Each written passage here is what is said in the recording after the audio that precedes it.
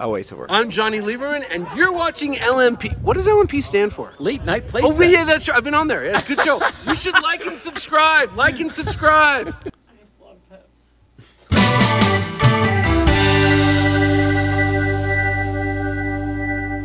All right, we're doing it. Doing this thing. Here we are. Cameras It's really are all over happening. the place. We really, really are. You're here. I'm excited about that. Me too. I'm very excited. I had a near miss with you a couple weeks ago. Yeah, I was so excited. But you're like, you're essentially a celebrity, So it's like when I got there, I was like, hey, how's it going? You're like, hey, but there's a lot of people talking to you, looking at your car. It was the whole thing. I knew you were familiar looking when it happened, but I was like, oh, he's that guy. I didn't ask him what he drives. That would have triggered the memory, but I didn't.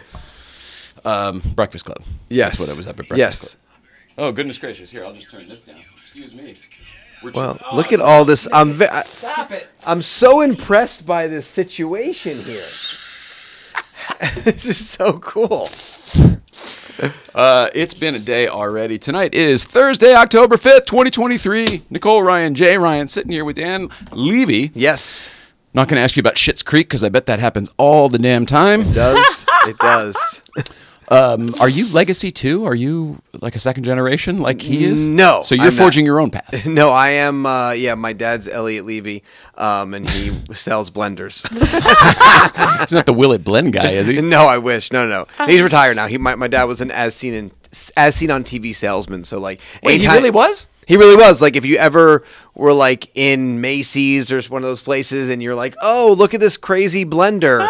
As seen on TV, like my dad would like travel around the country selling them. It's pretty kind of amazing because I think of Ron Popeil. It was Ron Popeil with whatever he sold. Yes. Ronco products. Yes. And then there was like the hey everybody, I'm Billy Miles and whatever that guy. Was it the ZamWow guy? Oh, that's true. I forgot about the ZamWow. Yeah, the ZamWow guy. He's also at the ZamWow, which is it ZamWow? Yeah, it's ZamWow. Was he really on TV doing infomercial stuff? My dad? Yeah. No, he was just in sales. Oh, jeez. I wish that would be cool.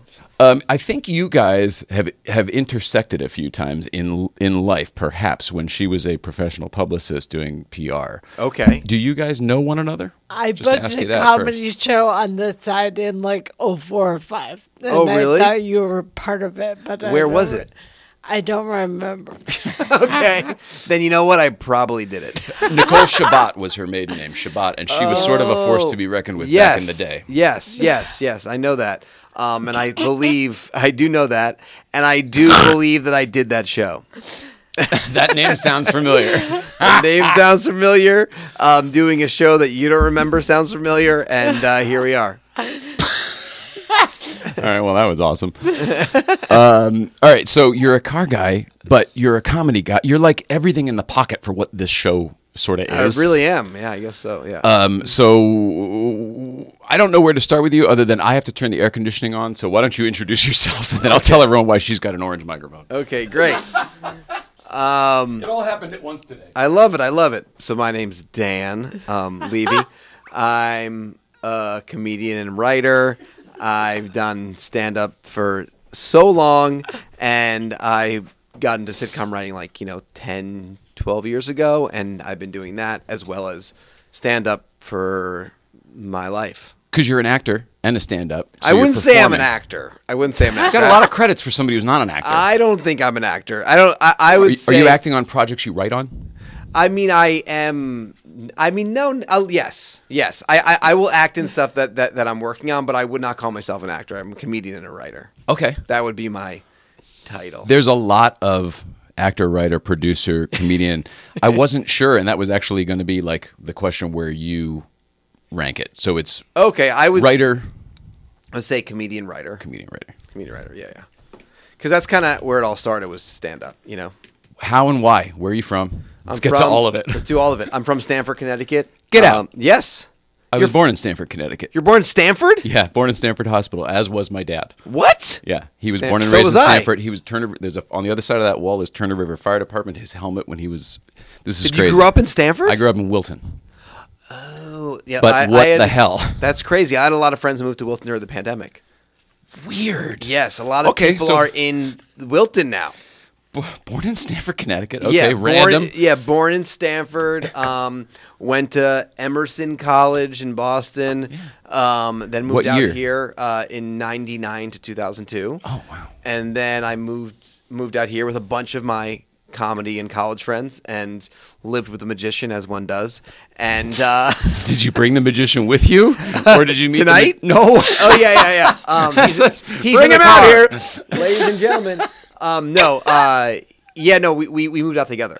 We were at Emerson. We were buddies from college, so we moved out together, and just started doing all the comedy stuff that you do when you're starting out. I was doing lots of comedy clubs. I was traveling. I got really into the college circuit because I was so young doing stand-up that I did a lot of college shows. So were you doing the stand-up at Emerson? Oh, yeah. From like day 2, I was performing. Really? Yeah. Were you performing in Stanford? I mean, is that a Stanford? thing in Connecticut that you were already pursuing? Or? Yeah, I was doing all the improv and sketch stuff that you could do. We go into the city and do sort of the open mic bringer shows. But when I got to Emerson and Boston, when I was basically like in the middle of a city and able to go to comedy clubs every night, I did, and that's all I did. And then recently, Stanford opened up its first comedy club. The New York Comedy Club opened in Stanford, so I went kidding. back. Where is it? In June, and did a show there. It's Downtown? right downtown. Have you been Really? to Stanford lately? From when I was a kid to when I was a young adult, it changed dramatically. From then to now, probably 10 years, I can't imagine. Oh, we drove through it, but like, Yeah, it's drove through, like on 95, drove through it. Yeah. I loved your drive, by the way. That was fun to watch. Oh yeah, well you know the places apparently. Yeah, it was at very least the cool. Northeast. Anyways, so that was sort of how I got out here, and then just started doing all of the stuff that you do. I was doing stand up. I was hosting MTV shows. They were getting canceled. I host another MTV show. It would get canceled. Then I'd host another MTV show. Andy Dick would be there and get canceled. It was I like worked with Andy Dick. Yeah. I worked on news radio. Wow. Yeah. That must have been awesome. I'll tell you mine if you tell me yours. Yeah, I mean, it was like so pre-Me Too, like with the way he was acting. Yeah. That everyone He was like, actually acting the way they used to act in generations way before we were in this business. Oh yeah, it was insane, and I was young and didn't really know what to make of it. But everyone, High five. Yeah, everyone's like, "Oh, great," But yeah, that was a bad show. But so you're doing MTV shows, Doing but at least MTV you're shows. working. You got out here and you're working. yeah, I was touring, and when I wasn't touring, I was like on MTV. Like the LA MTV. So there wasn't as much. Oh, it wasn't like, 1515 Broadway. It wasn't TRL and like that. But I was, hosting this game show called Your Face or Mine. I hosted a thing called The Reality Show. I hosted Spring Break. I did a bunch of stuff that was fun. And then I was still doing stand-up. And then I got into like when the internet stuff started really happening. I sound like I'm 100, but when Crackle and Super Deluxe and College Humor started making content, I was like right there and started doing stuff. So that's really when I started writing sitcoms, because I started writing like shorts and stuff like that. And we started doing them, and then that led to me writing a sitcom for Sony, and then I sold my first sitcom, and then Whitney Cummings got a show picked up, and we're all friends from doing stand up, and then she's like, come and work on my show, and then I did, and then I was on a sitcom, and then I just kind of continued writing on sitcoms. I basically went to IMDb, and there's so many shows that I'm so interested to hear about your connections with. One is, of course, Whitney. We actually really enjoyed that show. I don't know anyone else who watched it, unfortunately, but a lot of people really did. enjoyed it. What's funny about the Whitney sitcom is it was highly rated. It got picked up. It was such a long time ago. It was on after The Office. That's when it premiered. That's how long ago it was. So that show came out, and the ratings were really high because it was 2011. It was a great slot. And then we did 22 episodes, and then it got picked up for another, I think, 16 or something. Mm-hmm. And yeah, it was a really fun experience for me. Whitney probably had a much different experience. Yeah. But for me, it was interesting because I was the first time I never worked on a multicam sitcom, in that capacity. So it was really fun. I met a lot of amazing people. I mean, the writing staff on that show, honestly, was insane. Like almost everyone on that staff has had their own show now.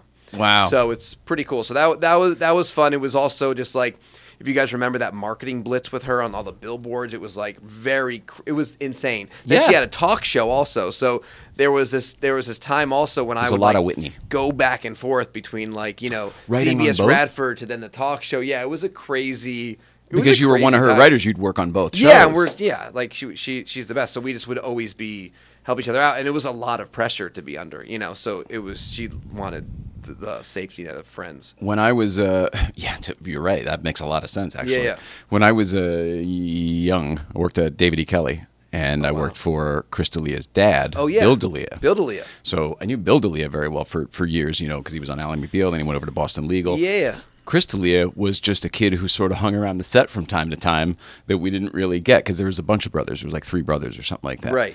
And when he showed up on television on a network show, on Whitney's show, I didn't know that they were friends and didn't follow the whole thing, but we were like glued to it because I wanted to see little D'Elia shine.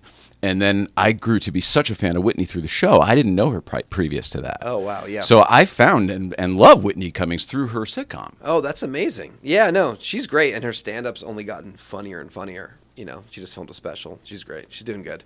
Yeah, she's pregnant, too. Going to be She's a mom. Pregnant, be a mom. Everything's happening for her. Send help. It's a good time. Yes. It's a good time. Yes. All right, so that was Whitney. All right, That was gosh, Whitney, damn. yes. And then Mulaney. Mm-hmm. Now, that's another great one because for people who don't remember this show, this was even shorter lived than Whitney. Yes. But Martin Short. Yeah. The whole premise to that show was genius, I thought, and I wanted to see it be a success. That was, I will say, one of the most fun. Like that writer's room was the most fun. Like we would work so late, and it was the funniest people ever, and we just like had the best time ever. But we made the show in this bubble, like it never came out until we were long gone, and then it was just sort of it was this weird thing. Is that's sort of that was sort of the problem, and it's kind of the problem even today, where like.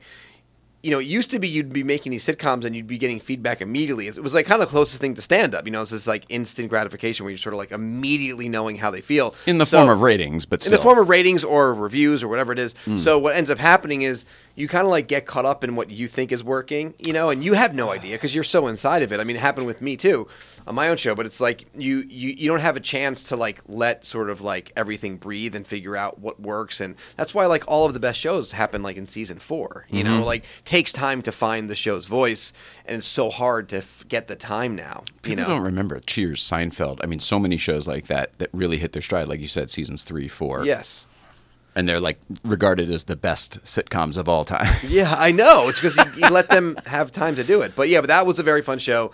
I always say like the table reads of the Mulaney show were the loudest laughs I've ever heard in my life. Can you remind everyone of the premise of that show? Why was Martin Short there? Yeah, what was Mulaney's doing? So Martin Short played a famous comedian who hosted a game show.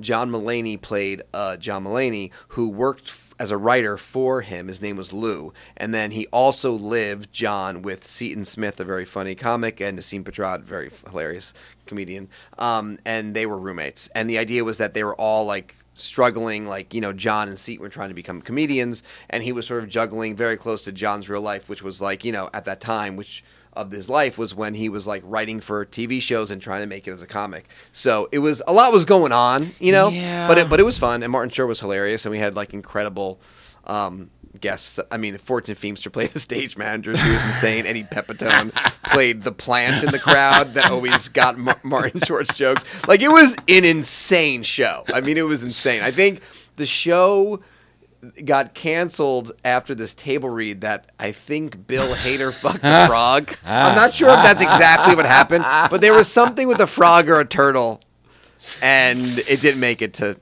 ever be filmed. Killed at the table read. I thought it was for an industry show, it was very high concept. I absolutely loved it. There were smatterings of Dick Van Dyke in there, I thought, the writer and following his life. Yeah. Really, really enjoyed it. Sorry it didn't go further. No, it was fun, and yeah. That's it. That's Going down the list, Goldbergs, huge hit. Yes, Huge hit. Goldbergs was the show I worked on that was a hit show. That was my only show I've worked on that was really a big one. So, Did you join it when it was a hit? Yeah, it was pretty cool. I came into it in season 3, and it was already, like the highest rated show on ABC, and it was really fun, and it was a ton of episodes and like huge staff and great cast, and just sort of got to be inside one of these shows that are working, so it was really fun. Oh man, I know that. I know controversially, politically, it got a little weird at the end, but I thought the concept of that show was so I feel strong. Like everything gets controversial at the end now. Like, I don't know. Yeah, they don't let it end without it getting controversial. That's true. Like, there's no way for things to end perfectly. But yeah, no, it's nobody's fault. That's it was a great it was a good experience for me. That's funny. Yeah. I just thought the concept of that show was so great. The fact that there were these tapes that somebody made when they were a kid and then were using them somehow. Do you remember the HBO show Dream On with Brian? Yeah. You do? Yeah. Nobody remembers that show. I'm so impressed. That's one of the funniest shows ever. I totally agree. Yeah. It's where I found Wendy Malick. But the premise of that show was like he was living his life or whatever, but they kept throwing to these clips from his youth because that's how his mind worked. And the idea was that they had this big treasure trove of it was HBO, so they had access to all of this licensed material that they didn't have to pay for. They were like, well, we could definitely use that. The Office. Now she represented a few people on The Office, which is maybe how you guys connected in the first place. Yes. I feel like She used to rep Craig and Rainn Wilson. Yes. She used to have longer hair. Yes. Big boobs. She's known for the big boobs. That was a thing that happened because I know BJ Novak for, many years from Boston. We were, we have a lot of mutual friends. We're friends. We always were doing comedy together. So he called me and said, hey, would you want to, I'm directing this episode. Will you play the host in The Office in the game night episode? So I said, yeah. Oh, that's funny. How it happened. Yeah, that's how it happened. So you play, I got it. I see. Okay. That's very funny. Because it's in your wheelhouse anyway. In my anyway. wheelhouse, yeah, to be the host guy. Oh, that's great. So the trivia night was the episode. But it was really fun. It was a really cool experience. I'm going to embarrass myself just for a second and say that I actually I didn't watch The Office. Okay. And Rainn was here within the year, and that was a very embarrassing episode for me because he made a lot of references that I, of course, didn't get. But you lied and said you loved The Office, right? Totally. Yes. No, I was the opposite. I was the honest, which then, of course, made it a very interesting episode, but I don't know how entertaining it was because of blah, blah, blah. I don't want to do it again. Anyway, I don't really get the references. I bought the whole collection on iTunes afterwards because people said, you got to watch this show. And I started watching it, and I'm still only watching I've got the first season, which was really the British Office, which I did see because at those David E. Kelly days, the DVDs all made it around everyone's desk, and we all took them home for the weekend. Wow. That's how long ago it was. Did you like The Office when you went in? Were you already a fan? Obviously, your friends on the show. Yeah, it was such a cool show. Yeah, it was a really fun thing to be. It was a crazy time because I was actually writing on Whitney and doing stand-up, so it was a little bit of a crazy time where I left and ran and did it and came back. But yeah, no, it was a really fun time to be on it. They were all, it was like the glory days over there. It was very cool. It was. I don't know. The glory days of television, The Office. Everybody knows that. It really was. Did they really shot that like in some warehouse in Van Nuys or whatever? Yeah, deep in Van Nuys, and they would just shoot around it outside. Yeah. So the outside that people saw in the show really is the building that you were shooting in? Yeah, I wasn't shooting in that building. I was shooting in a bar in Studios or Sherman Oaks. Oh, I get it. It's trivia night. See, again, I'm missing all the references. Yeah, it's trivia night. They're all going to a bar. You gotta watch all right, The Office. What season? What season? I don't know. All right. I'll hit the IMDb. No clue. When you walked in here, you asked, is this really the real stuff? Are you a Letterman guy? New York. Yes. I didn't know that about you. Yeah, New Canaan. He lives in New Canaan. I used to, for sure. Yeah, I used to.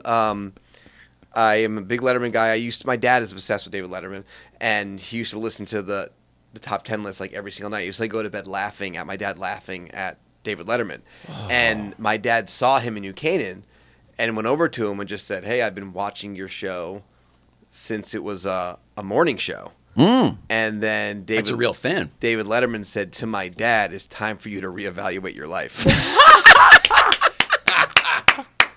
So how cool is that? So I love David Letterman. So how did you get this? How did you get the desk? It's the longest story in the world, but it's also did you really, work really on short. The Late Show? Kind of, sort of. Interned there for a little bit while I couldn't get a real internship, so I started sneaking in and just taking an internship. I like it. True story. Like the Worldwide Pants has been here to like put it on tape because it's a weird ass story. Oh, I stole this microphone from the theater one night when I was a kid. And you, oh my god! And I went to his house the next Saturday, the one you're talking about in New Canaan. He doesn't live there anymore, so I don't mind talking about it. And I returned a mic from my little high school show because when I was a nut in high school, I was doing this shit too. Here, look at the screen. That's me in high school at Wilton High School, by the way, in the Wilton High School little television studio. You really have been doing this forever. Yeah, so I had that little mic, and and at the end it ended up looking like that, exactly like that. And I ended up giving that to Dave at his house on Saturday. And then he started using it on the show. Really? But I never told him that I was the one who took his, so I just kept it. And until we started doing this show, that was a bit of a point of Have you seen him? shame. I have not seen him since that day at his house. Wow. But we're trying to both get him back here and tell that story in a larger way. Yeah. Which is why Worldwide Pants was here. And I mean, you know all the players, right? So like Barbara Gaines was here. This was all recently. Yeah. Oh, Yeah. wow. There's literally a picture on the top of my Instagram that people are like, why would that be on the top of his Instagram? It's Jay and some people that nobody knows behind him. But to me, they're the biggest celebrities in the world because they're the EPs of Letterman. It's Walter Kim and Barbara Gaines. So Wow. They're EPing Current. his new show. No, they're like Dave's EPs. Barbara Gaines been on. She's the longest staff member. She was a PA on the morning show. Oh my god. I think she was hired as a teleprompter operator, and then they decided to go to cue cards, and they were like, "Well, we don't want to fire Barbara, so we'll make her a production assistant or something like that." Oh, and she's been there. And she was the EP at the podium on the last show, so she's been there the entire run. Wow, that's so cool. And they still work the YouTube channel and all of the other Worldwide Pants entities that are going on. It's kind of weird that it's sort of back and that they're doing things again. That's so cool. I Yeah. love it. Well, so how do you get the desk?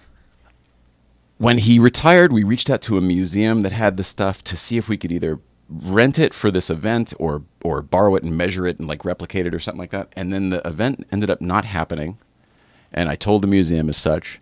And then like a year later, maybe less than a year later, I got an email from the museum saying, hey, is there still any interest in the Letterman assets? Because we're looking to make some room and need to make a new home for them. Now, keep in mind, I already have this. Yeah. It's like the Dark Crystal, right? Like I have the shard. Yeah. and then here's the whole crystal. So we said, yes, actually, of course there's some interest. And we didn't know what the hell we would do with it yet. We didn't have a podcast yet or anything. We just knew we were trying to tell this microphone story. And we were like, well, we have to get it. It was just offered to us. We have to say yes. Did you buy it? No. We just had to pay to have it picked up and shipped. Where was the museum? Queens. Oh, wow. So, I mean, I guess we bought it, but I mean, we didn't have to pay for it. They just transferred so the excited paperwork. to see it, don't you think? I don't know. It's the Bill Murray desk. On the first night, Bill Murray wrote Dave across the front with spray paint, and Drew Barrymore wished him a happy birthday on this one. Wow. It's a little bit... So cool. I don't know. And now it's here, in the valley, where it belongs. That part is still weird to me. Yeah. But versus sitting in a warehouse where it was for 20 years not being seen. Yeah, it's great. I love it. Now people like you get to come and geek out. Yeah, it's very exciting. Were you a Letterman fan, or was it really more your dad? No, I totally was. I loved Letterman, and but my dad got me into it. But yeah. But you grew to be a professional host. Was that something that was like in you? Like I've got that personality. I'm gonna be that guy. I don't know. I think sort of that guy. I think it was just that I was a high energy comedian, so it seemed like an easy transition. So I started getting auditions for that stuff, and that just kind of became a thing to do. And it was easy for me to be me and talk to people and all that kind of stuff. Yeah. Okay. That makes sense. Yeah. They just looked at you and like, you'd be good at this. You should do it. So then I started trying to do it, and then I did have my own version of this in like 2008 for College Humor called "I Have to Go in a Minute" show. That I did with my friend Todd Schulson, who's a really awesome director, and we shot a talk show that was like 2 minutes long. So I did like a one joke monologue, sat down, did like a 5-second interview with someone, and then we did a man on the street. It's hilarious. Yeah, it was funny. It was really funny, but it was so much work Yeah. that we did, and it was like not a lot of money, but we just, we were like just by ourselves in New York City, and we were just doing it, working he was editing it, shooting it. They gave us You a would do all of budget. that in New York City, the man on the street and everything? All of it. Yeah, That's so great. It was fun. Yeah, we had a studio in Brooklyn that College Humor got us. Mountain Dew paid for it. It sounds so much fun. Yeah, it was so fun. It was so fun. Is it available anywhere now? It is not. Dang. I know. We need to figure out a way to get it back up. Is it a rights issue? We don't know. Todd has them all. They're just not. College Humor sort of became a different thing. So, and it was like a commercial for Mountain Dew, and so then we just kind of got it back. But yeah, but it was fun to do. If I didn't have bangs during that time, in the early aughts, and look like Justin Bieber or Pete Wentz during that time, I probably would cut them all up and put them online. But I look so insane that it's not worth it. I did. The pictures that are on IMDb for you, very very greatly. Oh my God, your they're so looks funny. vary greatly. I mean, there's kind of yeah. a spiky look at one point. Yeah, spiky. Then I had the bangs. Then I love like trends, and I've always been into clothes and stuff like that. So it's like I was always my hair was always following the trends. Learned now that I probably should have kept it consistent, like how my hair is now throughout my time. But instead, I had these fucking insane photos, and like when I was on Comedy Central, I mean, I need to burn all those tapes. Like what? I mean, between like the big wide diesel jeans and like the graffiti T-shirt and just like hair gelled bangs, I look psychotic. It was in, man. Yeah, it was Everybody in. did It was in. It was in. But yeah, so please check out my premium blend. I remember Premium Blend. Yeah, Why doesn't that show come back? That was fun. They should. Premium Blend and Comedy Central Presents. I did that. Some of the old Comedy Central specials are showing up on Apple TV now, where you can buy them for $4.99 or whatever. Really? We just bought a Whitney one and a Norm one, and what? The John Mulaney one. And a John Mulaney one. Oh yeah, sure. yeah. But they were the New in old. Town. That's a good Comedy That's Central what one. it Yeah. was exactly. Yeah, and then there's also one of the greatest Comedy Central half hours is Nick Swartzen's Comedy Central Presents. She repped him she probably still reps him technically of record. I think when Chesler says, "Who's your publicist?" he goes, "I don't know. I think it's still Shabbat." Which one is it? It's I don't know the name. It's just Comedy Central Presents Nick Swartzen. It was the first one he did too. Okay. It was the first one. Did you work on that? No. Okay. Yeah. What's funny about it? Like, is it you characters or is it just him Well, doing no, stand-up? it's sort of like his famous special where he talks about his grandma Nicholas, and she's like he picks up. I'm messing up the joke, but he like picks up a carton of milk, and she's like, "You're so strong, Nicholas," like stuff like that. But yeah, he's so funny. I mean, Is she still alive? his grandma? Yeah. I don't know. Oh. I don't. Do you remember? Assume not. Wasn't it grandma? He was always... Yes. Yeah. And Well, yeah, 'cause his I don't- grandma's His boy. material was going to change once. Oh, I love that movie. That movie's hilarious. It's a great movie. Yeah, yeah. So I don't know if his grandma's alive. That's a Nick question. Have we ever invited him to be here? Like, of all your old clients that have I been here, I don't haven't. think we've ever actually invited him. We should. I have not. We should. All right. Nick Schwartzman. A lot of notes for tonight's episode. Watch The Office. Watch The Book Office. Nick Schwartzman. Book Nick Schwartzman, yeah. But you never did Letterman, but you've done late night talk show appearances as a guest. Yeah, too. I did Kilborn. I did Late Show, Kilborn? Yeah. I worked on that for a spell. Oh, really? Yeah. And I did that was the first thing I did. Then I did Corden, Late Show. Nice. And then Seth Meyers. So I've done those. Yeah, so I've That's done those great. shows, yeah. 30 Rock, does that do anything for you, being the antenna to the world in the center of New York City? Yeah, it was exciting. It felt I did that show there like in December, so it was like Christmas time, and it was really intense energy. It was fun. I never like being in LA for most of like my 20s and when I really was doing the most with my career in the beginning of it. Like it wasn't like I think a lot of New York comics that's all they want is the 30 Rock thing, and like for me it still is like a special magical place, but it wasn't a thing that I was like striving for like so many other comics I think in New York. It's like you knew exactly what I was asking. Yeah. For sure. For me, it's still it's the antenna to the world. It's like this weird godlike building of, I want to work in there. And I started in that building, by the way, at Saturday Night Live and stuff. But I'm like, I want to go back. Yeah, you gotta go So back. bizarre. I wonder why it's special to some people and not to others. It's still so special. I mean, if you're a fan of show business, and TV and comedy, it's an amazing place. History. History. Yeah. That's what's so cool. That's what I love about the lots and stuff here. It's like, I love like, people always make fun of me. Like I'm like a big fan of show business. So like I love like driving onto a lot, doing all backlot these things, and all the that, backlot, yeah. all that stuff. Yeah, it's so fun for me. All right. So we do a line in that. Are you a nerd? Like, are you a nerd outside of... I wouldn't say I'm a nerd. I feel like How about this? What makes a nerd? Maybe we'll do that. Well, I feel like the nerd thing has gotten overdone. Where it used to be like when people I'm a big collector of things, So like I have like a lot of vintage T-shirts. I have a lot of sneakers. That was sort of like the beginning of my like collecting. Like 20 plus years ago, I started like getting very into sneakers. But then the sneaker world has become oversaturated, and it's become sort of like a way that people could just buy sneakers now as sort of like a flex, as the kids say, where it's like it used to be a thing where you'd be online, you 'Cause would you loved know it. about it. Yes. Now with social media and like just sort of celebrity culture and pop culture being just one thing, it's very easy for people to know like what is a thing that someone has that is worth something. And I think like what was cool about sneakers is that in the beginning it was very hard to know like what was coming out. You had to be a big fan of like the specific sneakers. You had to know like what, you know, exactly the silhouette that Andre Agassi was wearing during the, you know, like all this stuff was very interesting and I loved it. And now I feel like it's gotten people, why I'm saying this about what you're saying is that I feel like people are now like, are you a sneaker nerd? I'm like, no. Yeah. No. Totally. I like sneakers. I have lots of sneakers, but I've like gone through phases. I've sold them all. Like my dream is to do that with cars. Right. You know, that would be my dream. Way more expensive though. I was going to bring that up though. People are doing that with cars, and it is a flex now. But to the sneaker thing, it used to be seems like, oh, that was a collecting thing that was more knowledge based than money based. Yeah. Yes, they cost whatever they cost, but to your point, what you were saying, like you had to know what time to be at undefeated for a drop for what special thing, and it wasn't about just having the amount of money to shell off. Yeah, and get or just like Jordan. you go on StockX and you immediately get this thing that was so hard to get. You know, where it's like Yeah. it used to be the thing where you would just get it if you could get it. So you had to actually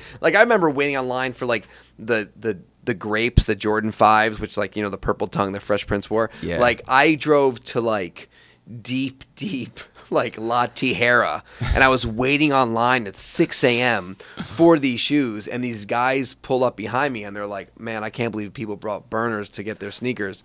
And I was like, what's a burner? And the guy's like, yo, everyone's got guns. What do you mean what's a burner? And I was like, I'm out of here. And I left. But like that was the kind of things that that's harder to do than clicking on StockX. You know? Yeah. So anyways, I still absolutely like love sneakers, appreciate sneakers, especially for the nostalgia aspect, but I'm not chasing like the hype beast shoes and stuff like that because I just don't, Right. I feel like they've sort of ruined it. Even though I still love it, it's like they've ruined it. Well, they have ruined it. Yeah, It's that's ruined why I it. like vintage shirts because I feel like not everyone is aware of them, you know? For now, till For you now. talk about it, and then a few more people do, and I then know. all of a sudden that gets ruined too. Then you pull back, I know.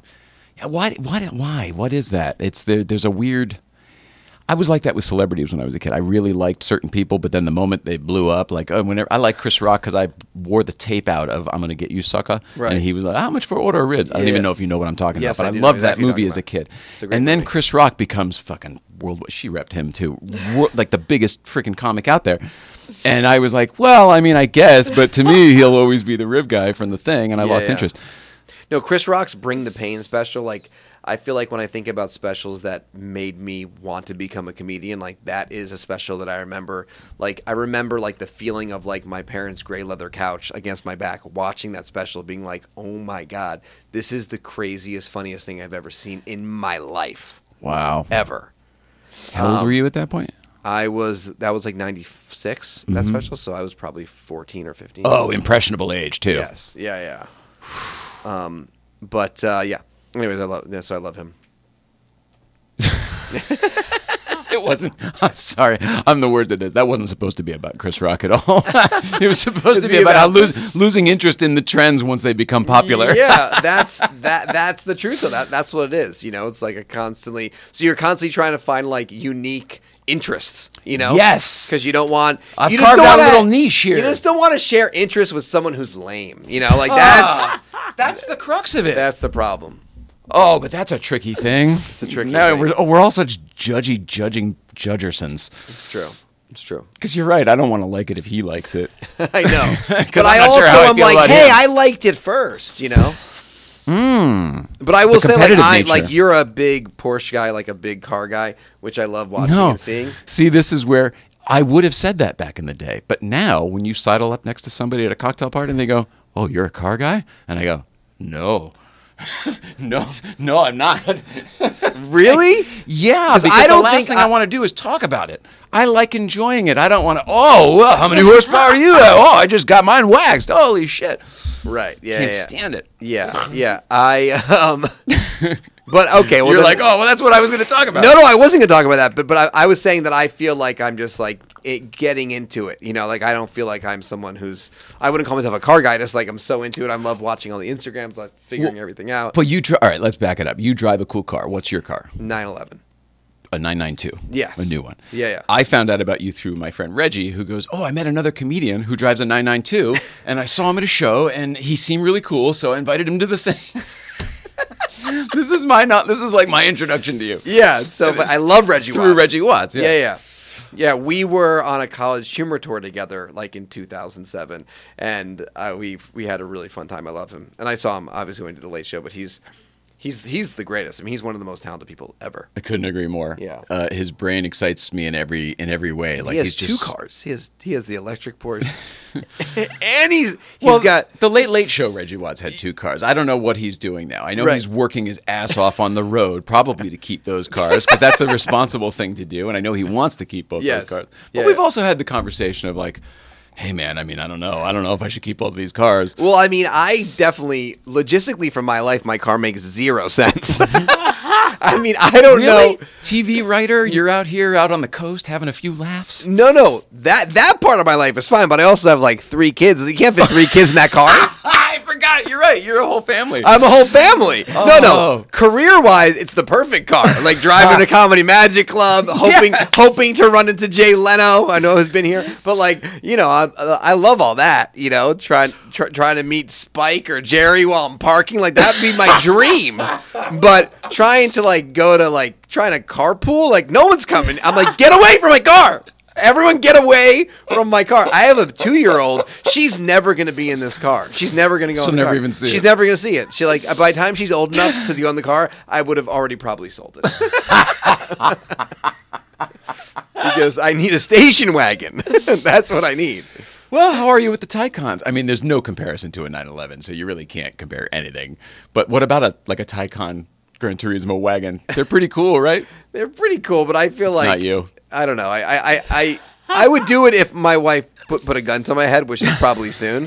But like, but I would like to be able to just drive that car around and then sometimes take the other car. Is your 911 automatic or manual or PDK? It's PDK. Okay, and what color? Black. Okay, black interior too. Yep. Oh, it's a perfect car for the industry. Gee whiz. That is the Hollywood executive car of the ages. A black on black 911.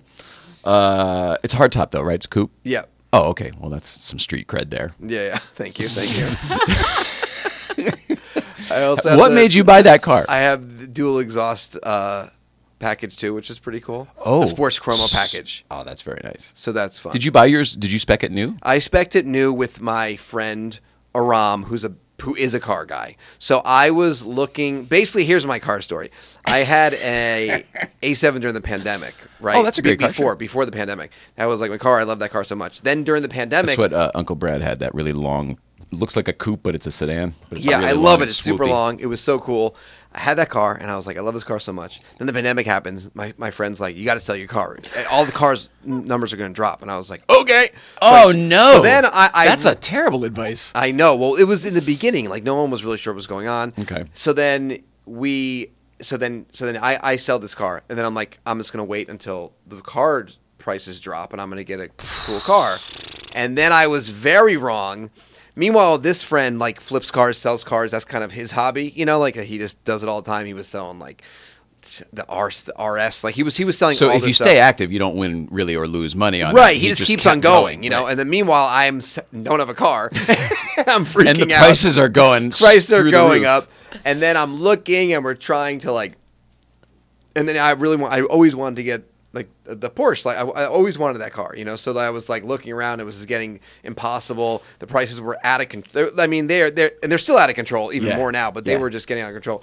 So then I was like, So then he was like, the only way to do it is just to spec it out and figure it out. And there was like a year wait, you know. Yeah. So we just did it. And in my mind, I was like, I'm just not going to get it when it comes. You know, I'll just bail. I'll get Sell scared. the allocation kind of thing. Yeah, I'll get scared and bail. And then he went with me, and I didn't. And the best All you have part to do is see it, right? I know. The best part was that as I was driving back, I sent a picture to my wife, and she texts me as I'm driving on 101 from Woodland Hills. She goes, "It's only 2 doors."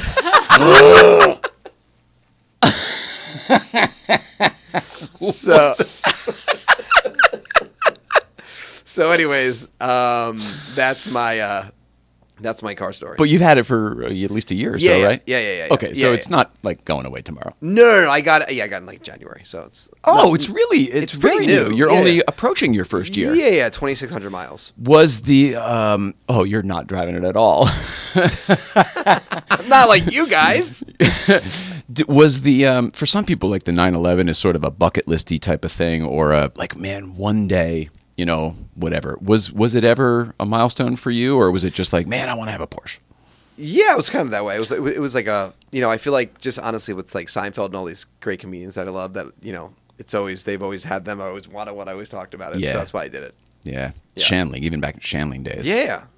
Was he anything for you? Was he special to you? I He's so loved special him. to me. Yeah. I never met him, but I loved his show so much, and yeah, it was great. I remember I was watching his Comedians Cars with Seinfeld is like one of the best ones. I've watched it like 1,000 times. I agree with you, and so have we. We can't be the only ones who feel that way, right? No, Like that's like everyone an loves excellent episode. Oh yeah. Oh, that episode in particular. Yeah.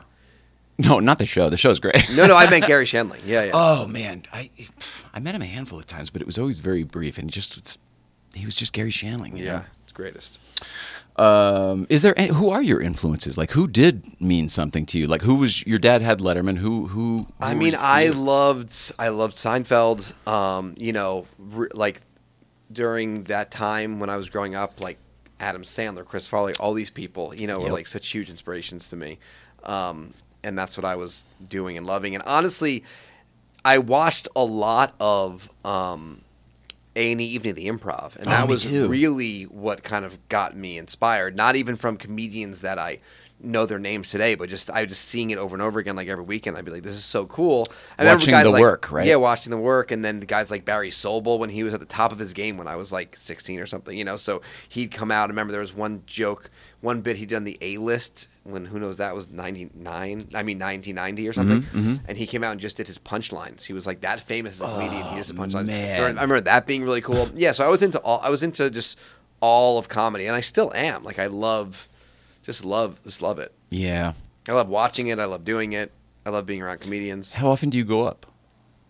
Well, last year I went on tour with John Mulaney, which was really fun. I went on a year-long tour with him. And Just in the States or everywhere? Everywhere. Wow. We went around the world. And I didn't go to the Australia leg, but I did all the arenas with him. It was really fun. It was crazy. Yeah, it must be kind of fun. Yeah, it was nerve-wracking, I would imagine, but it must be kind of fun to be able to play an arena. It was nuts. Madison Square Garden, Forum. You play both of those are insane. Yeah, it was really, really a fun time. So when I would come back from that, I was like in the comedy zone that I was performing a lot in LA, and I still do. So I'm now, I would say, at least 3 times a week I'm going up in LA. That's active. Yeah, and I do a monthly show at Largo, which is really fun in Hollywood. Yeah, love Largo. Yeah. What's the show? It's called Dan Levy and Colleagues. It's just me and a we bunch have of to guests. come to that. You guys have to come. What day of the week? The next one's December 4th. It's going to be a Hanukkah extravaganza, so get ready. Yeah. Exciting. Yeah. But it's been really fun. We've had like amazing guests drop in. It's a great theater. Yeah. Adam Sandler came into the show. It's been fun. Those guys all they love that room, that theater too. It's a great venue. You mentioned both Adam Sandler and I don't know if you said Farley before. You said somebody else from that same Chris Farley, David Spade, all those guys. Was SNL ever aspirational for you at all? Oh yeah, for sure. Like I thought, yeah, definitely. Okay. Yeah. I just never. That's the 30 Rock thing again. You know what I mean? Yeah, to me, all of the shows that were in that building are like extra special for some reason. Yeah. And Saturday Night Live just was magical. And the Rosie O'Donnell show too. I worked on that. Are you serious? Yeah, I love that show. You're blowing my mind now. Nobody even remembers that show existed with the koosh balls and everything. That was the biggest show I was ever. there. Yes, I worked on that. That was one of the biggest shows. With Daniel Kellison, who was a producer from Letterman. Right. Yeah, I know Daniel Kellison. He produced this thing I did called Baby Talk with that company that he was working on with Jash. With Reggie and Sarah Silverman and all everybody. those guys. Yeah. Wow, small world. I can't believe we have never I can't believe it took cars to get us to bump into each other. I know. It's so funny. What are you working on now? Are you do you do development for your own stuff? You said you've sold your own sitcoms. Yeah, I just am now. I recently shot a pilot with Natasha Leggero called Roast My House, where we walk around open houses and make fun of them. Hilarious. Because I also love houses. Hilarious. So we did a show during the pandemic called Comedians on Couches, House Hunters Comedians on Couches, where we made fun of house hunters with comedians on Zoom, and it was really fun, and we loved doing it. And then I did a live show where we went on Zillow listings. So Natasha and I just like love doing house stuff together. So we shot this really fun show for Comedy Central. We're waiting to see if we're going to make the show. So, it sounds like a funny premise. it's I feel very like funny. We We had Chelsea Peretti and Little Rel in the pilot. I mean, it's great. So that's very exciting. And then I'm developing a bunch of sitcoms. Like I'm working on a sitcom for HBO. I'm working on an animated show. I'm working on various different things. So you are constant development behind the scenes. Yeah. Wow, exactly. you're so active. That's awesome. I'm trying to be active. Trying to keep this car. You know, they say you got to be active. I mean, the strike has affected everyone. At least the WGA portion is wrapping up. Hopefully the SAG one will too, and everyone can just, get back to work. Has it affected you in any way? Oh, yeah. Like I had, for sure. Because I was in the sort of on the, I don't know even what you say. I was just like on the 1 yard line for like a bunch of different things. And 5 months went by and just like, two things have been completely. I got called in the middle of the strike. That was like, hey, that thing you were working on is dead.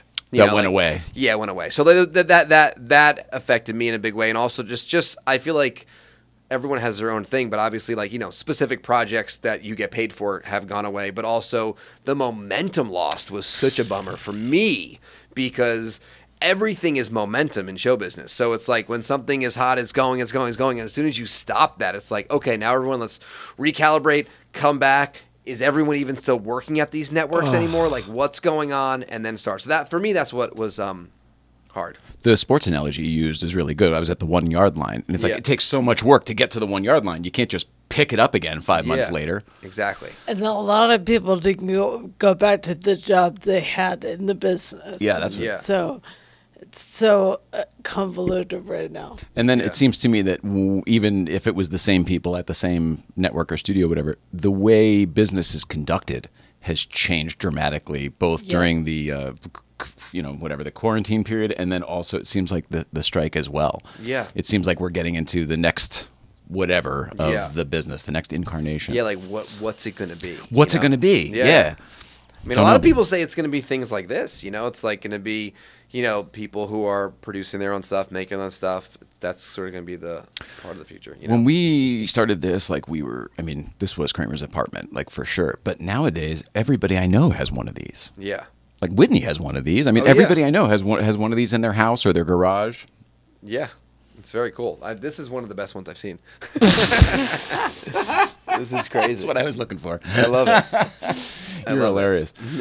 What part of? Well, you maybe don't want to say that on the air. Do we live near one another? Yeah. We do? Yeah. Oh, that's convenient. Yeah. So driving on the hill is convenient for you? Yeah. Do you go up other times, not on Fridays? No, I've only gone once. That day that was my first sort of day. met you was... Yeah, that was the first day. Oh, my gosh. I didn't know. I had no idea what I was doing. I was just like... Byron told me there's lots of turns, Yeah. And I was like, there was like a Corvette behind me at one point that was like, vroom. I was like, I don't know what I'm doing. And you always say, respect the crest. And then I get a little stressed by like, finding out people fly off that crest. I'm like, Jesus Christ. So I'm just like, well, that's why we respect it, because we've had friends die on it. I know. So I don't want to die. So I'm trying to drive carefully. I'm not, I did the Porsche experience and that was crazy. And in a 911. In a GT3. Ooh. And a Turbo S. Oh, you did a few of them. Yeah, so we drove around, and I did the launch mode in the Turbo S, and I went so fast that I got nauseous, had to get out of the car and drink ginger ale. Now, I've heard of people making their passengers sick. You, the driver, made yourself sick. Yeah. Because I never raced on a track before, so I was like racing around the track, and then they're like, "You want to do launch mode?" I was like, "Sure." I see. It was all the motion, all of those G's and different things, the axes. You're not used to splashing your brain around. Yeah, the G-force. That's what it's called, right? Mm-hmm. Yeah. So that's what the guy said. He's like, "Are you okay? The G-force is pretty intense." But I was like, "Oh, really? Going 134 miles an hour for 25 seconds?" It's like, it was nuts. I got it. Yeah. So you splashed your brain around a little bit. Yeah, splashed my brain around a little bit, but it was very fun. I want to do it now. I want to go again, just take Dramamine and just be ready for it. Yeah, I think you would. I think you wouldn't need anything now that you know what to expect. Yeah. I think you'd be fine. Yeah, that was, and I did a little bit of the manual action too, which was fun. What does that mean? The paddles. Oh, you started using the paddle? Yeah. I got the manual action. I got it. There's no judgment there. No judgment there. All of the race cars. I do want to learn how to drive stick shift. I don't know how to drive stick shift. Well, I mean, you spent some time in Boston and then Los Angeles. I can understand not doing the whole. Yeah. See, I was right on Route 7, so I used to bust up to Lime Rock all the time. And just figure it out. Well, I was just a driver. I loved cars from that early age. Yeah, so, like, my first car was manual because I insisted on it. Oh, wow. My dad was like, you don't want a standard transmission car. I was like, no. He's like, no, you have to shift that all the time. I was like, no, I know. Everyone says that your car is the car, though. Like Thank you. Your car is the greatest. Like took a lot of work. Dom said that your car is the best sport she's ever driven. I have to. All the credit goes to TLG, obviously, right? Because TLG built our car. So shout out to TLG. But I think really just it comes down to people are surprised when they drive it because it sort of just looks like a regular 997 from the outside. I think when people modify their cars, most people kind of start with like, oh, the looks, like put the GT3 front and the wing on it and all the other stuffs and fancy wheels and whatever. And we kind of didn't do any of that stuff. So I think people kind of just think it's a normal one and then they get in it and it drives not like a normal one. And maybe that's where the surprise and praise comes from. Right. But TLG did Do you one hell drive of a job. fast? I mean, it's all relative, right? I don't know how to answer that question. I don't think so. Okay, she looked at me. Well, because again, it's all relative. You guys were flying around the country. I mean, 11,100 miles in 31 days, but we had a lot of down days there. We did. Yeah, I don't know. I mean, probably faster than you. Yeah, okay, sure. Yeah, probably more comfortable with it then. Yes. Like, what's your average speed on the crest? Oh, I don't know. 55? Right? Somewhere in there. How fast has this car gone? Ever? Yeah, like how fast have you gotten it to go? I don't know. I don't think Porsches are electronically limited like BMWs and such. I don't know. Pretty fast. Yeah. I definitely have gone faster in the yellow car than we've gone in any of the BMWs because of not having that speed limit thing. Right. I don't know. I bet your car is way faster in every possible way. It's just that what we're chasing is this old-fashioned sort of analog experience, and yours is like a brand new computer spaceship that'll just bend physics. Because if you had the balls to do it, your car could go around turns that would melt your face off, but you don't have the ability as a driver. Like, I'm not that good either. Yeah. But our cars, the physics of what they can handle is nuts. Yeah, it's crazy. The turbos are really bonkers. Have Don't you ever make you driven that a turbo, like Reggie's turbo? Or Well, on the... Oh, yeah, right, on the thing. Yeah. Was that the one in launch control? Yeah. No wonder. That's like punching you right in the chest. It was crazy. You have to be ready for it. It's like, 2.9 seconds or something stupid? It was nuts. Yeah, Reggie's car is awesome. He has like that brown suede interior. It's very nice. I love it. Although I was driving, I was like, I don't let anyone go in my car, and I was driving on a Sunday. This was when we first, not first time, but I was DMing you trying to find someone who could help me. But I was driving, I had my I got my coffee mug. And I go, oh, should I bring my coffee in the car? Nah, it's fine. So I put it in like the tiny little fucking holder thing. I'm sitting there. I'm on Laurel Canyon. It's a beautiful Sunday. How many? I feel like this should be like the game show. But I feel 3 X's so far in this conversation. Yeah, and then coffee in the car. I'll use that little cup holder. I'll hit Laurel Canyon. And it's so nice outside. I put all the windows down, and I'm like, oh, I felt so good. Forgot I had the coffee. Hit the accelerator. The coffee mug went flying like. I need to show. Give me this. Let me show you. This is the coffee mug, right? This is the coffee mug. It was in the case. I saw it like this, slow motion. I'm looking at it like no. I see it crash against my seat, pop open. All the coffee comes out, starts pooling in the black leather seat. I'm like, ah! I start screaming. I am screaming at no one because it's my fault. And the windows are open. And then I pull over, I run to a store, I'm like, I need napkins! And they're like, is everything okay? And I was like, no! It's insane. Fully insane. All right, well. We did it. I can sum all of this up and change your life with one simple thing you might not want to do because it's not as polished as your car is, but I can change your life for having a beverage in your 911. Okay. get yourself a roll of gaff tape, put that on the floor, and it's the best coffee holder in the history of the world. This sticks to the carpet because of the tape. Duct tape will work too. Any tape like this. Duct tape or gaff tape sticks to the carpet, holding it in place, and then your apparatus, whatever, fits in there just perfect, and it can't go anywhere. This is why I'm here.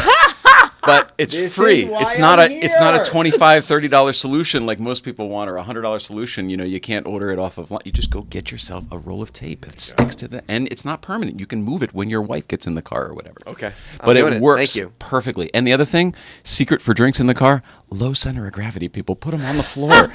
Duh. You're right. My Yeah. friend I spilled. know, that's why I was so stressed out because I wanted to bring coffee to the Coffee and Cars meetup, but I Yeah. didn't know I couldn't do it. Oh, a box is the way to go on that. The box Yeah. in the trunk. And we'll always take extra because we bring a box of donuts and coffee every week, but we need more than that Yeah. for everybody.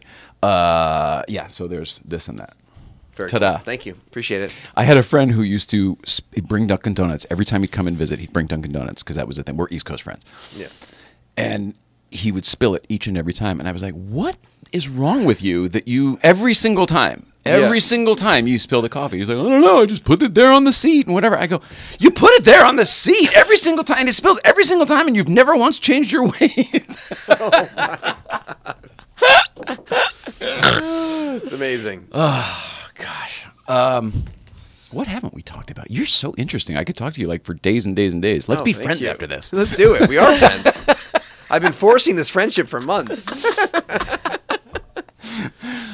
It's weird. The car world is weird. Some of the coolest, nicest people, and some of my best friends in the world, we have met in the last 6 or 7 years since we've become these car people. Yeah, there's that. I met some really cool people just even going there for the day. That dude Matt with that Ferrari, the 1988 Ferrari that then broke down last weekend. Oh, that was actor Yeah. Matt Long. Yeah, Matt Long. Yeah. Yeah, that car's cool. His is actually a 328, I think. Looks like a is it an 308. 88 though? But Probably, it's a 328 and an 88. That's Super cool. Super it looks like cool. a Magnum car. Yeah, that's what's so cool about it. But I did think when he was saying that it's like very hard to keep up, that I was like, this is a far place to go without cell service. And then I saw him with the tow truck. How'd you guys get the tow truck there? Luckily, it happened down at the bottom. Oh, okay. Yeah, it happened down. He was almost out. Almost out. And then the interesting thing, he didn't know this too, but the Shell station at the bottom on the Sunland side actually services Ferrari. Oh, Like wow. there's always a Modena sitting in the garage. They're always smogging a Ferrari or whatever. So like if there's ever an issue for the Italians at GVBC, go down the back way or at least call that 76 and maybe you can get whatever your problem is fixed on the way home instead of. Wow. Sometimes a tow for a Ferrari, it's just got to suck, period. Oh You know what I my mean? Because you got to get it to the shop and the whole bit. It's not So stressful. And like he was talking to a me about classic like that, too. Yeah, I know. And he has kids also, and he's always like, get away from the car. Like I would be so stressed if like the tow truck guy who does not give a shit. It's like, you're like, oh my God, my Magnum car. Higgins, Help me. what shows did you watch? Like I'm trying to figure out where your personality comes from. What shows did you watch as a kid? I watched a lot of sitcoms. I watched TGIF. I watched Home Improvement. Yeah. I loved Home Improvement. I watched Full House. I love Full House. I was into all those shows. Yeah, so that helped you develop the skills to then write for some of those shows. I don't know if that's true, but I definitely was like influenced by them. Fresh Prince. Like I wasn't really. I mean, I guess it's true in a way, but I wasn't thinking about it when I was watching it. I was just. I'm sort of, like, researching taking for it. my role as a writer one day on one of these shows. Yeah, I was just sort of doing it, but yeah, no, I really was just would be excited each week to watch. I remember like being excited to watch TV each week. Like Yeah. a new episode. Me too. Martin, I love Martin. I loved Martin too. Yeah. I don't know if you know this, but Bentley Evans, the showrunner from Martin, is up at GBBC a lot too. Oh, really? Yeah, and I'm like I nerd out like he's a celebrity to me, even though he's a producer behind the scenes that nobody knows what he looks like. I'm like, that's Bentley Evans from Martin. Oh, you got to point him out next time I go. I worked on Everybody Hates Chris, and we had Tashina Arnold on as the mom, and to me it was the same thing. I was like, that's fucking from Martin. It's amazing. All right, so these shows helped form you for sure. How much of your career has been like, all right, this is where I want to go and I'm going to get there versus I'm just saying yes to opportunities and they've taken me places?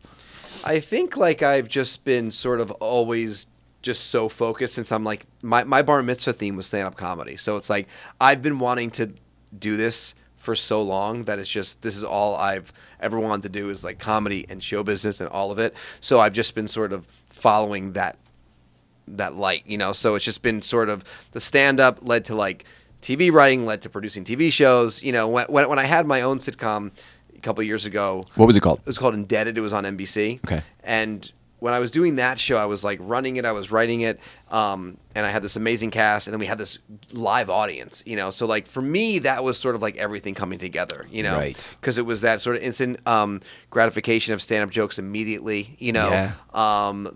Just being around funny people all day, amazing actors. It was a really fun experience. It was very stressful, but it was fun. So I feel like that. So I'm looking forward to doing something like that again. So you know exactly how Whitney felt. Yeah. You said earlier, you're like, oh, I don't know how she felt during that time. You know exactly how she Yeah, felt. but I during wasn't that on time. my show. She was on the show, and she was being Oh, attacked. I see. She was being attacked, like, you know, how she looked, like all that kind of stuff. Where I on the Indebted show, I was on in I put myself in the show as like a funny thing as Cousin Dan, but I wasn't like the star, the face of the show. Got was it. like Adam Pally and Fran Drescher and Steven Weber and all of them. So I loved that show. That was a Yeah. great show. Thank you. It was canceled. Yeah, I'm sorry about that. No, Steven Weber and Fran Drescher, that was a great combo. Yeah, the cast. The was chemistry awesome. was It was awesome. so fun. It was a lot of fun. Wow. You know what? And then there was other things from the IMDb too. Speaking of which, Enlightened. I actually enjoyed that show as well. That was the Laura Dern vehicle, right? Yes, I was a very small role in that show. I thought they were actually trying to do something like The Office a little bit. They were trying to have some people in the office that would be like kind of like comedic people. So me and my buddy were doing that, but we were not. We were edited severely out of that show. Oh, Which really? makes sense because it wasn't necessarily like Not that kind of show. it's No. not that kind of show. But we were like, you know, we had bits where we like did stuff with like Nerf guns and stuff. They were probably like, this is not the show. But I appreciated it. I love Mike White. That's hilarious. You have done the, you know Mike White? I worked with them. Yeah. There you go. There you go. You did the What the Fuck with Mark Maron podcast. That's like the podcast Yeah. in the world as far as I'm concerned. I know people, Joe Rogan and everything. I still think, what the fuck? Yeah, no, Mark Maron is the first one to do it. You know, he was Yeah. the guy. I mean, I guess Rogan started this around the same time, but that For Mark that Maron type of podcast- show. Yeah, he's great. I mean, he's great. How was that? Did you go to the garage and all that? Yeah, I did it. I did the whole thing. I mean, I've known Mark, you know, from stand up throughout the years, so it was fun to sit down and just talk to him about everything. Yeah. But yeah, he's great. Good interviewer. I really liked it. But he did it from his garage, right? I don't know if he still does, but like Well, back this in was when he moved, so he was in his new house, so it was like in Oh, I his see. office. I gotcha. It was sort of set up like this. Does he still do it? Oh, Do you yeah. know? He does? Okay. Yeah, he still does it. I don't know what you do. After you get Letterman and Obama, I don't know what. I mean, who else do you talk Yeah, to? that one. Me again. Yeah, that's right. Well, and returning again for his third appearance. Dude, Jeopardy? You were a real contestant on Jeopardy? No. Oh, okay. Were you a contestant on Jeopardy? Never. Really? Yeah. Is that on your IMDb as self? Is it a No. joke? No. It might. Did I look at the wrong thing? Unless Dan Levy was on Jeopardy, I don't think he was. Holy shit. That didn't even occur to me. Yeah, unless he sometimes our credits get mixed up, but I don't know. I don't think he was on Jeopardy. They're spelled the same too, right? It's just pronounced differently. Yeah. Levy and Levy? Levy and Levy, yeah. It's hilarious. That must happen a lot. Oh my god, yeah. I mean, I do jokes. I've done so many jokes about it. It's like, Really? oh yeah, it's so funny. I mean, we're friends because a lot of times we will get emails sent to each other for different things. He'll sometimes Different accidentally- offers? just like emails, just like random emails. And sometimes he's done like he's voice memoed himself, but sent to me being like, I'm parking on P2, like stuff like that, you know? So it's fully ridiculous, but it's hilarious. I mean, and there was one time last year we were both staying at the same hotel, and basically the hotel, the person at the hotel desk brain exploded. They were so confused. They could have been, they're like, aren't you already here? Oh my gosh. It was so funny. So we met up and had a beer and talked about it, and it always happens. Like Blew he'll everyone's mind. text me and be like, "Hey, are you in Vegas?" I'm like, "No," and he's like, "There's another Dan Levy here." And I was like, A "We got third. I was like, "We got." Oh, there's so many. Of course. It was like 1,000. I did a show with Brett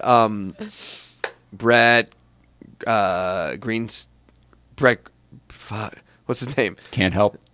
I would love to throw you a lifeline. Gavin Ted Lasso. It doesn't matter. Brett Goldstein. Brett Goldstein. I was Wow. like Greenstein.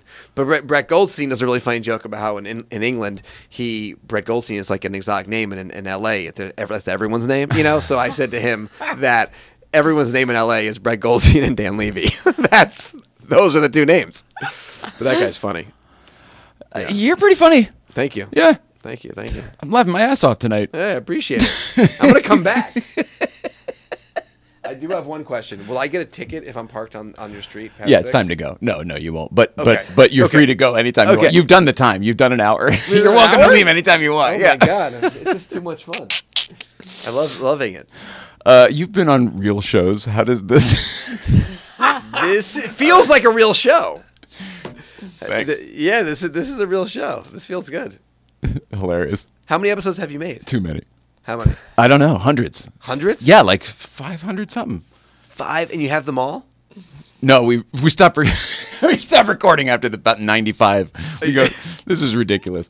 Yeah, what do you mean? Do we have them all? This is just so cool. So yeah, I mean, it's just like Well, it didn't start like. I mean, you know, this is a became- cancer that grew. Yeah, this is crazy. It wasn't. It was just a dining room table with a husband and wife with Amazon microphones at first. Right, and then it became this whole thing. Yeah, I mean, yeah. I love it. Once they offered us the desk and chairs, we were like, well, we have to say yes to that. And then once we got them in here, none of it made any sense whatsoever. So we had to then build this production facility around it with a set and lighting and, Yeah. all of the stuff. Well, it's very cool. It's funny when TV people come in here, though, too, because they're like you kind of get it more than the average person who just thinks it's a train set. Who should come on the show is Justin Willman. He's the magician I live with, and he is. You used to rep him, too? I did. That's how I know you. Hilarious. Yes, I remember that. Justin Willman. Did I meet you at Coffee Bean? I don't know. Well, when we owned our company, which is when you repped him, you used to take all your meetings at, like, coffee shops and stuff. I did. So it's totally plausible. Anyways, but yeah, so Justin's great, and And we would love to have him, by the way. yeah, he's the greatest. I forget what I was telling the story about. Oh, before. shit. What were you talking about? Oh, this is what the story is. Okay. So during the pandemic, Justin built a studio for Zoom because people were Zooming like shows, and he had this massive Zoom show that he was doing. It was so awesome, and he built a studio in North Hollywood, and it was the first time I saw something like this. And then, unfortunately, pandemic's over. He's like, "Who wants more Zoom shows?" They're like, "No one forever." Oh, yeah. But he has this amazing space. I think he still does like Zooms and stuff like that. But he had like a working, like you, like pressing buttons, doing all this stuff. It's very cool. It's weird when you turn your dining room into, like, an actual production space. Yeah. It's a little bit much. Yeah. But I will have to go because I do have to pick up my kids. I'm just realizing. Good. Dude, thank you so much for being here. I don't know when we'll see you at Breakfast Club next, but please come up again. Hopefully next Friday. Awesome. Yeah. I'm around if you need any more car advice. I do. Keep sending DMs, all good. I will. I hope I won't spill any more coffee. I'm glad you got hooked up with Dom's Garage. He's fantastic. He's He awesome. really is great. Nice guy and does excellent work. Yeah. How do people follow you? Are we plugging anything? Come follow me on Instagram at Dan Levy Show. That's really where all my stuff is. That connects to like my TikToks and my all other stuff. And I have that show in LA. If you live in LA, come to Largo December 4th. You can get tickets now on largo.com. And it's every month. This next one is December 4th. Yes. So if you missed that one, check out early January, early Exactly. February, and Yes. so on and so forth. I love it. Awesome. Thanks so much, dude. Thank you guys. Appreciate you coming in. So good to see you. good to see you. I definitely met your coffee bean. now it's all coming back. Thanks, man. Thank you. It's so cool. Awesome. Dan Levy, everybody. Oh, he's going to take. Are you taking pictures? Yeah, it's very. You're welcome. Yeah, go ahead. Let's see. So I wanted to tell everybody why you have an orange microphone there. It is October, everybody. October is Multiple Sclerosis Awareness Month. And our friends at Telefunken, who sponsor all our fine audio gear on the show here, they sent an orange. It's the same microphone you normally use. It's an M80, but it's orange for the month of October. And that's why. So if you would like to make a donation to the Autoimmunity Foundation, actually, I'm going to read this whole thing here. Thank you for tuning in to Late Night Playset. If you like the show this evening, please subscribe and share with your friends. We'd also love to hear from you, so please leave us a comment and tell us what you thought of tonight's episode. It really helps us grow our audience and reach more people like you. If you want to make a direct contribution, please donate it to our website at autoimmunityfoundation.org. and support multiple sclerosis awareness. The missus here does her part as much as she can, but it's sort of a team effort. We all need to do our parts. So I'm telling you about it now, and your job is to donate, and I don't know how it all works. Tell your friends about MS and don't get it. And I'll show you. That's right. You'll be the visual aid. How are you doing? I know the answer, but tell them. Not good. Yeah, it's been pretty horrible lately. Pretty awful, and I see how much stress plays a part because everything that had paperwork is messed up now. I have to redo everything, so it's taken a toll. Yeah, health stuff-wise, like medical paperwork and all that stuff, insurance and everything, yeah. Well, I posted a thing the other day, and a lot of people have commented on it. Did you see? What? Just a picture of you smiling or something, but the amount of support that's out there for you is pretty outrageous. Pretty awesome. 70 comments and 785 likes on that, just on that one alone. And there were a few. People are loving you. So I don't know if that, it can't hurt. I don't know if that helps you or if you feel it or not, but I hope that it helps. I just get so distracted, but I hurt like my neck right now, but it helps a lot to know that people are out there that pay attention. So that's what the orange mic is about. Also, iPhone 11 Pro or newer. iPhone 11 or newer. If you have an old iPhone in your desk drawer or something, if it's an iPhone 12, that would be great. If you're not using it, we would love to use it for a bit. We need two, technically, would be great, and that will get us back up and running on everything. But iPhone Pro 11 or newer, we are looking for some donations. And I could even give you an older one back if you just want to keep an old iPhone in the drawer. Some of ours have timed out, and we can't use them in the studio anymore, so we need newer stuff. I think that's what's going on. There is more to tell, but we will do it next week. I want to share some information next week about the show, the other show that we're working on and that I'm hosting. So thank you very much to Dan Levy tonight. Thank you to you always. Thank you to you at home. Tomorrow we're up at GVBC, and next week we're back here on Tuesday with Sasha. SoCal Cars will be here promoting her new car event. So that's what's going on. All right. We love everybody. Please love one another, and we'll see you out there. Have a great weekend.